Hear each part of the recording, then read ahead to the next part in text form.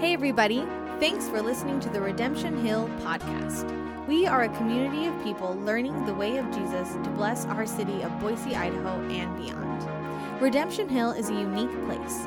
We are a collective of micro churches that do life together throughout the week and gather on Sundays to grow, worship, and celebrate what God is doing in our city. You are invited to join us Sundays at 10:30 a.m. in the Boise Friends Church Gymnasium, where you can find the community you need in any season of your life. More details can be found at redemptionboise.org. Up next is the teaching segment from this week's Sunday gathering. Afterwards, stay tuned for more information on how to get connected at Redemption. It's good to see you guys. For those of you who don't know me, my name is Andrew. I'm one of the pastors here at Redemption Hill. I've been here for just a couple of months, so I'm one of the new guys, but really excited to be here with you guys today. Real quick, I just want to introduce my mom and dad are over here. Just want to honor them real quick. Mark and Amy, really glad that they were here or able to come and hear me speak this morning. So, real quick, for those of you who don't know, I have a bicycle that I really, really love. I ride my bike everywhere. I remember when I first bought this bike, back when I was like single and broke and I saved up all this money to buy a bike. It's not actually a nice bike, but it just kind of fits me, you know. It's my bike, and over the years, I've ridden it so much that I just love it. I remember when it got to my apartment, I used to live in like Hyde Park, and I remember opening it up in my apartment, and I just rode it everywhere. I rarely drove. And just felt like the king of the world on my bike in downtown Boise back in the day. And over the years, I've ridden a lot. A couple years ago, I was actually riding it a lot. We had, I think, one car at the time, and so I was using it as transportation to get to work. And I generally am an idealist. I believe the best about the world, and so regularly I was hanging my bike outside under our carport. It was kind of blocked from the view of the street, but I would never lock it. And I was just going to keep riding that wave until eventually something happened, and finally it was stolen. So now I always lock my bike. But I remember being so devastated when I realized my bike was stolen. It was gone. And it changed my mindset. I remember everywhere I went, I was riding this other bike around that was like really janky and cheap and made noise everywhere I went. And everywhere I was going, I was just like looking for my bike. Like when I was on the Greenbelt, it was like I was in a dark alley full of criminals who could be the one riding my bike. I was like checking to see if bikes had been spray painted. I mean, I was on the lookout. Sure enough, after a couple months of this, I was like, okay, I got to stop. I'm like starting to think terrible things about the world. I'm just going to buy a new bike. And I remember right around that time, I was riding home one day, and like about 0.2 of a mile from my house, I'm riding this janky, clanky bike, and I look and I see through a fence just around the corner from my house, my bike with painter's tape on it, like the whole deal, leaned up against somebody's sliding glass windows. And I remember my adrenaline just started to like pump. I was so excited. And I just threw my bike down on the sidewalk, walked right through their fence in their backyard, took my bike, and walked both of my bikes home. And I remember Marianne got home and I was so like pumped. My adrenaline was still rushing. I'm like, babe, I stole my bike back. I got it. And I was like telling all my friends this story of how I had recovered my long lost bike. Well, we're going to look at a story that's fairly similar today in Luke chapter 15 actually, and it goes like this. It says, tax collectors and other notorious sinners often came to listen to Jesus teach. This made the Pharisees and teachers of religious law complain that he was associating with such sinful people, even eating with them. So Jesus told them this story. If a man has 100 sheep and one of them gets lost, what will he do? Won't he leave the 99 others in the wilderness and go to search for the one that is lost until he finds it? Heart of God and the heart of Jesus for those who are lost, for those who are spiritually poor and do not know Jesus, those who are not a part of the kingdom of God quite yet. One of the things I want to look at here that I really want to focus on that I think we can skip over a lot is the crowd in verses 1 and 2 who's here listening to Jesus tell this story. It says, tax collectors and other notorious sinners. So tax collectors, if you're familiar with the time, the culture there, tax collectors were marginalized people. They were outcast. They were hated. Financially, they were probably doing pretty well. They were known for actually taking a little extra off the top for themselves. But they were viewed as traitors. They were hated by their fellow Jews. Most of these tax collectors were Jewish people who had basically been hired by their Roman occupiers to collect taxes from their family and their neighbors. And so if you were a tax collector, it was very likely that you were disowned by your family. That in terms of your heritage and culture and tradition, you were removed from that, and you were not beloved in your neighborhood. The other group, and I love the New Living Translation, the way it says this, notorious sinners. These people were not just people who occasionally made a mistake or didn't go to church every week, right? But these were people who were known for living outside of covenant community with God. The laws that God had given the Jewish people through Torah, these are people who regularly disobeyed those laws, did not follow these laws. And so this group of people is potentially made up of prostitutes, criminals, even people who were like terminally ill or were crippled or were sick, because the religious leaders often viewed those people as had committed serious sins to have gotten in that place. So these tax collectors and notorious sinners are not religious insiders. They're people who would not feel at home in the synagogue or in a church. The other group there are the Pharisees and the teachers of religious law, who we see are complaining that Jesus was associated with them. I'm fascinated by the two different reactions to this group, right? The religious insiders respond with categorization. They're those people, the people who aren't on God's good side. But Jesus, instead of responding with categorization, responds with compassion. These people who've been hurt, burnt out, couldn't find it in themselves to maybe believe anymore. Maybe they were uninterested. Maybe they grew up in the faith, but at some point just said, I can't do this anymore. I'm out. Jesus and his people, it was attractive to this group of people. They felt welcomed, where they didn't feel welcomed and loved and valued and respected and honored as people within the synagogue and around the religious insiders. They did feel this way around Jesus and his posse. This is pretty normal throughout the New Testament, throughout the Gospels. In Mark chapter 2, there's a similar story. And it goes like this. It says, Jesus went out to the lakeshore again and taught the crowds that were coming to him. As he walked along, he saw Levi, son of Alphaeus, sitting at his tax collector's booth. So this is an actual tax collector that he's interacting with. He says, "Follow me and be my disciple." So Levi got up and followed him. No standards that he has to meet, nothing he has to do. He just says, "You're coming with me." So later, Levi invited Jesus and his disciples to come to his home as dinner guests, along with many tax collectors and other disreputable sinners. So this isn't the notorious sinners, it's the disreputable sinners. It's like an East Side, West Side kind of thing. Just kidding, it's not like that at all.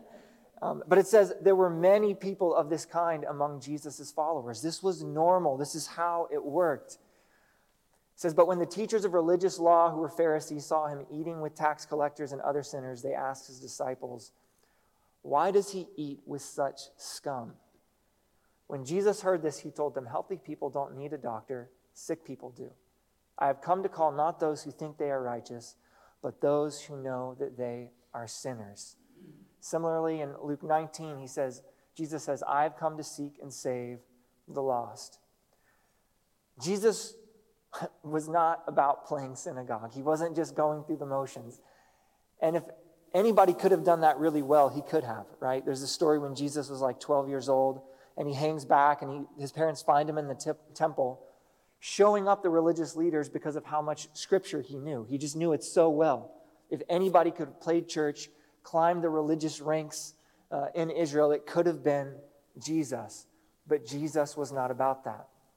He was here to call not those who are righteous, but those who know they are sinners, to seek and save the lost. So, since God values the lost, since Jesus values the lost, so should we. In fact, in 2 Corinthians chapter 5, we see that God has reconciled us to him through Jesus, and now we've been given the ministry of reconciliation. We're ambassadors for Jesus who are meant to welcome others in, invite others in to the kingdom. So how do we do that? I'll be honest, for me, I was a little nervous when I found out that this is the topic I was going to be speaking on, because nobody wants to hear about how they have to tell all their friends about Jesus. I'm an introvert, and so sometimes I get nervous when I think about what it means to tell others about what I believe.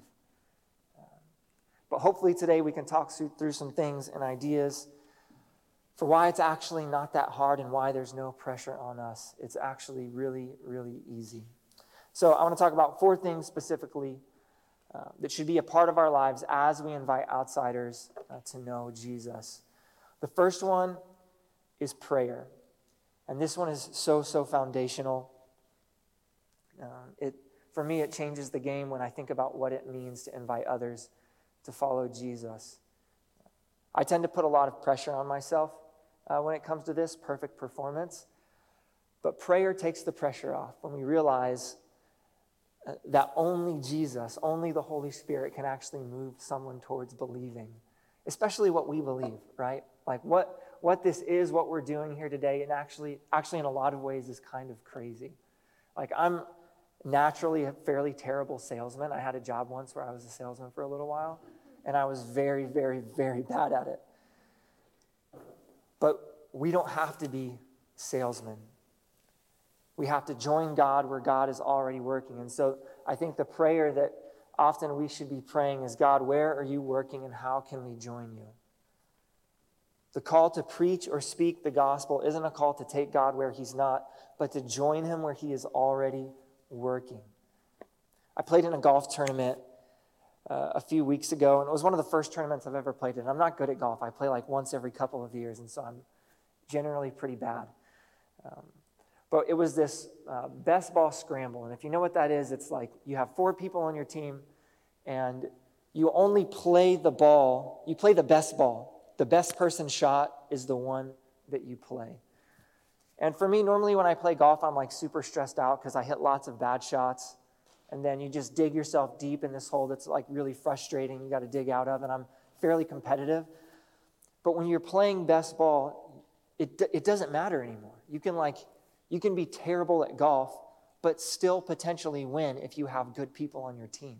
It's a really, really nice thing. And in fact, I don't think I'm ever going to play golf again outside of best ball scrambles, because I would hit a ball in the water and just be like, cool, I know I'm going to hit my next shot from the fairway. And it is so similar when it comes to joining God in his mission.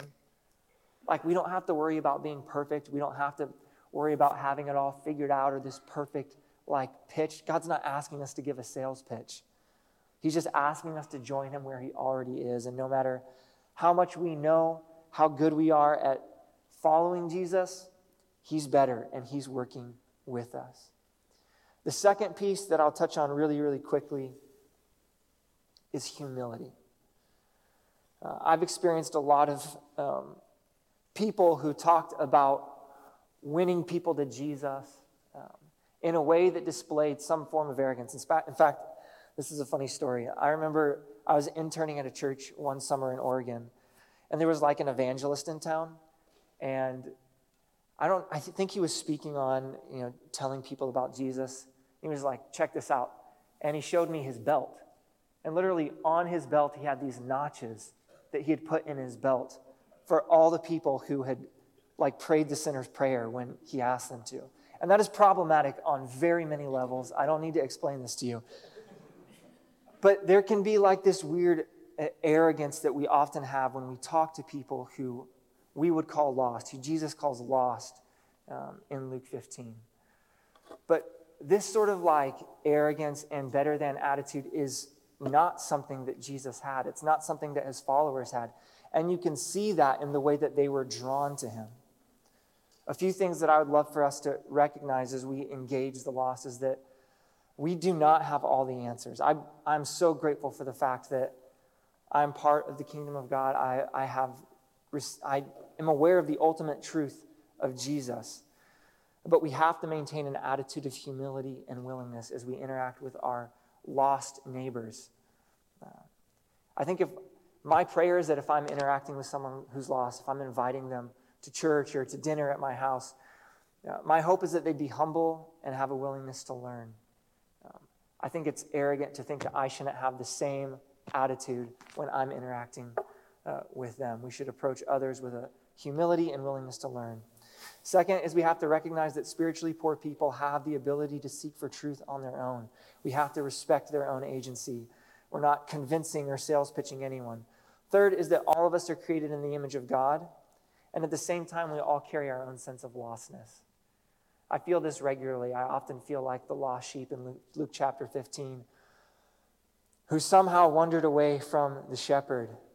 We do not have it all figured out, and as we interact and engage the lost, we have to have this same attitude. We don't have the corner on truth. We're just hungry people telling other hungry people where to find bread. This is one of my favorite. It's just the awareness that it's simply an invitation. We're not cosmic salesmen. One of my favorite days of the year, my favorite holiday, I'm sure you've all heard of it. It's called Redneck Day. Have you ever heard of Redneck Day before? It's this holiday actually that me and my friends made up. I actually made it up as just a way to get my friends to do the things that I like to do one day out of the year. We wear mullets and jorts and all go down to the Boise River and hand catch a bunch of crawdads, come back to the house, boil them in this big pot with like corn and potatoes. And it's great. I love it. We had a slip and slide this year. It's a good time. We've done it 3 times. And I love this day. And this year, actually, I have a super old aluminum boat that we pulled into like the middle of my yard. I didn't mow my grass for like a month. And we put this boat in the middle of my yard, put some like deer antlers on the front of the boat, and had this huge sign in the boat, Redneck Day. And people, our neighbors, like we lost all sense of integrity and respect with our neighbors. They're like, who moved into the neighborhood? But we had people like pulling up and asking us, what's going on? And we would just invite people, come hang out, check it out, see what's happening. And every year there tends to be this group of people who show up, and I don't really know who they are. They just heard about it through a friend of a friend. But it's always a great day. And we see a similar form of invitation actually in the New Testament that Jesus practices. In fact, in John chapter 1, verse 35, we see this. It says, "The following day, John was again standing with 2 of his disciples. As Jesus walked by, John looked at him and declared, 'Look, there is the Lamb of God.' And when John's 2 disciples heard this, they followed Jesus. Jesus looked around and saw them following. 'What do you want?' he asked them. They replied, 'Rabbi,' which means teacher, 'where are you staying?' 'Come and see,' he said. And it was about 4:00 in the afternoon when they went with him to the place where he was staying, and they remained with him the rest of the day." Again, Jesus did not require anything of them. He simply said, "Come check it out. Come and see." And they ended up staying with him the rest of the day. In verse 43, this pattern continues. It says, "The next day Jesus decided to go to Galilee. He found Philip and said to him, 'Come, follow me.' Philip was from Bethsaida, Andrew and Peter's hometown. So then Philip, after deciding to follow Jesus, goes and looks for his buddy Nathanael and tells him, 'We have found the very person Moses and the prophets wrote about. His name is Jesus, the son of Joseph from Nazareth.'" "Nazareth," exclaimed Nathanael, "can anything good come from Nazareth?" Philip's response, "Come and see for yourself." Just a few verses later, after one interaction with Jesus, this is Nathanael's response. "Rabbi, you are the Son of God, the King of Israel." All it takes from us often is just an invitation. We don't have to convince anybody of any universal truths the second we meet them. We have to invite them into our homes, into spaces where people who know God are and where they can experience the love and kingdom of God. Proclamation is always an invitation. We respect the freedom of the hearers, and it's never done in a manipulative way. The church proposes, never imposes anything on the lost. This combination is what made the early churches grow so explosive. The power of the Holy Spirit working through prayer, invitation, and finally, witness. When we strip the good news of the message of salvation from an invitation to live in the way of Jesus and submit to the reign and kingdom of God, we end up with a hollow, lifeless sales pitch. The preaching of the word, as Francis of Assisi saw it, availed little without the sermon of one's life. I want to give you an example of experiencing the result of a simple invitation mixed in with witness. Some of my friends, a couple different couples that were friends of ours got married this year. And it's really great because they were our friends before they were married, then they started dating, and now all our friends are getting married to each other, and it's really, really great. But at one of these weddings, it was really uniquely special. I remember I actually was able to officiate the wedding, and then I remember at the end of the evening, everything had already taken place, and we were all headed to the dance floor. And I remember just stepping back for a moment and looking at just the beauty of the community that was present at that wedding.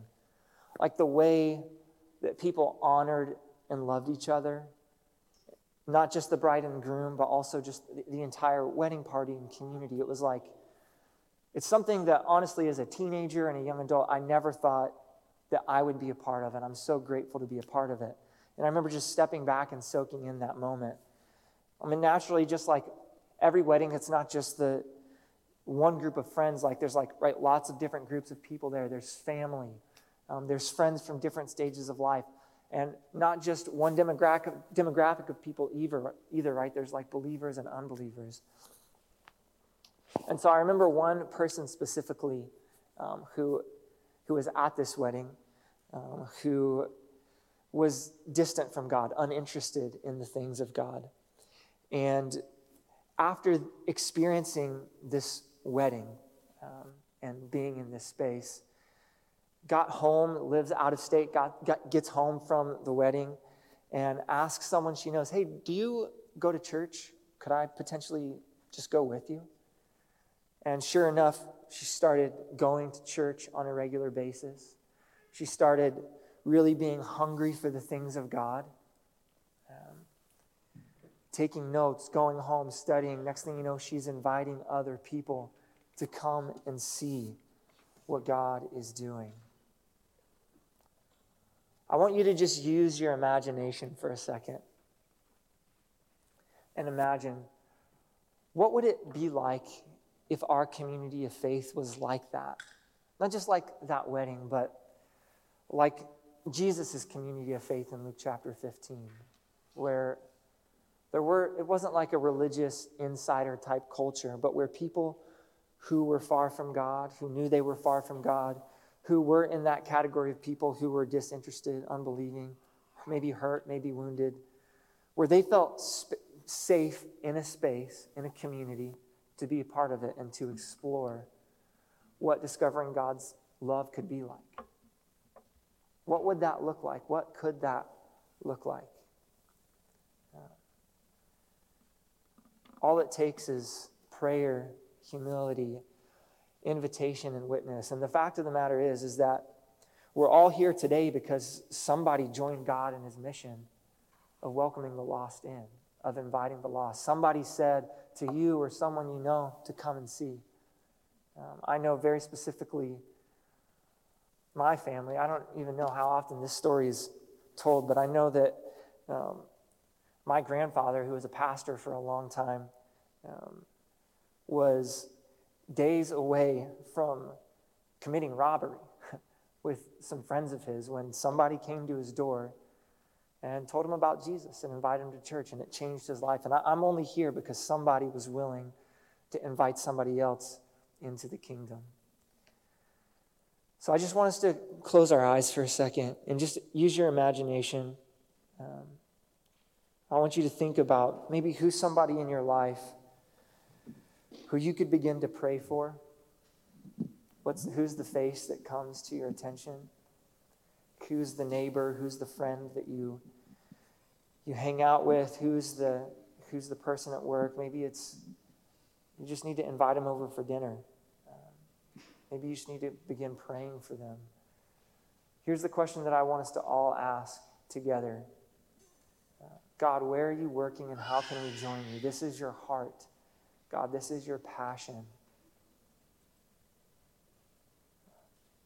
How can we join you in your pursuit of the lost, in your love for the lost? How can we be more like you? Father, so grateful that you are working where I'm not, where we are not. That oftentimes while we're disengaging, you're not disengaging. You're inviting us to join you in your mission, to bring people in, to announce your reign, your rule in the world. And so, God, I just ask that as a community, we would become the kind of people that bear witness to your goodness and invite people to taste and see that you are good. We love you, God. We thank you for who you are. And it's in your name we pray. Amen.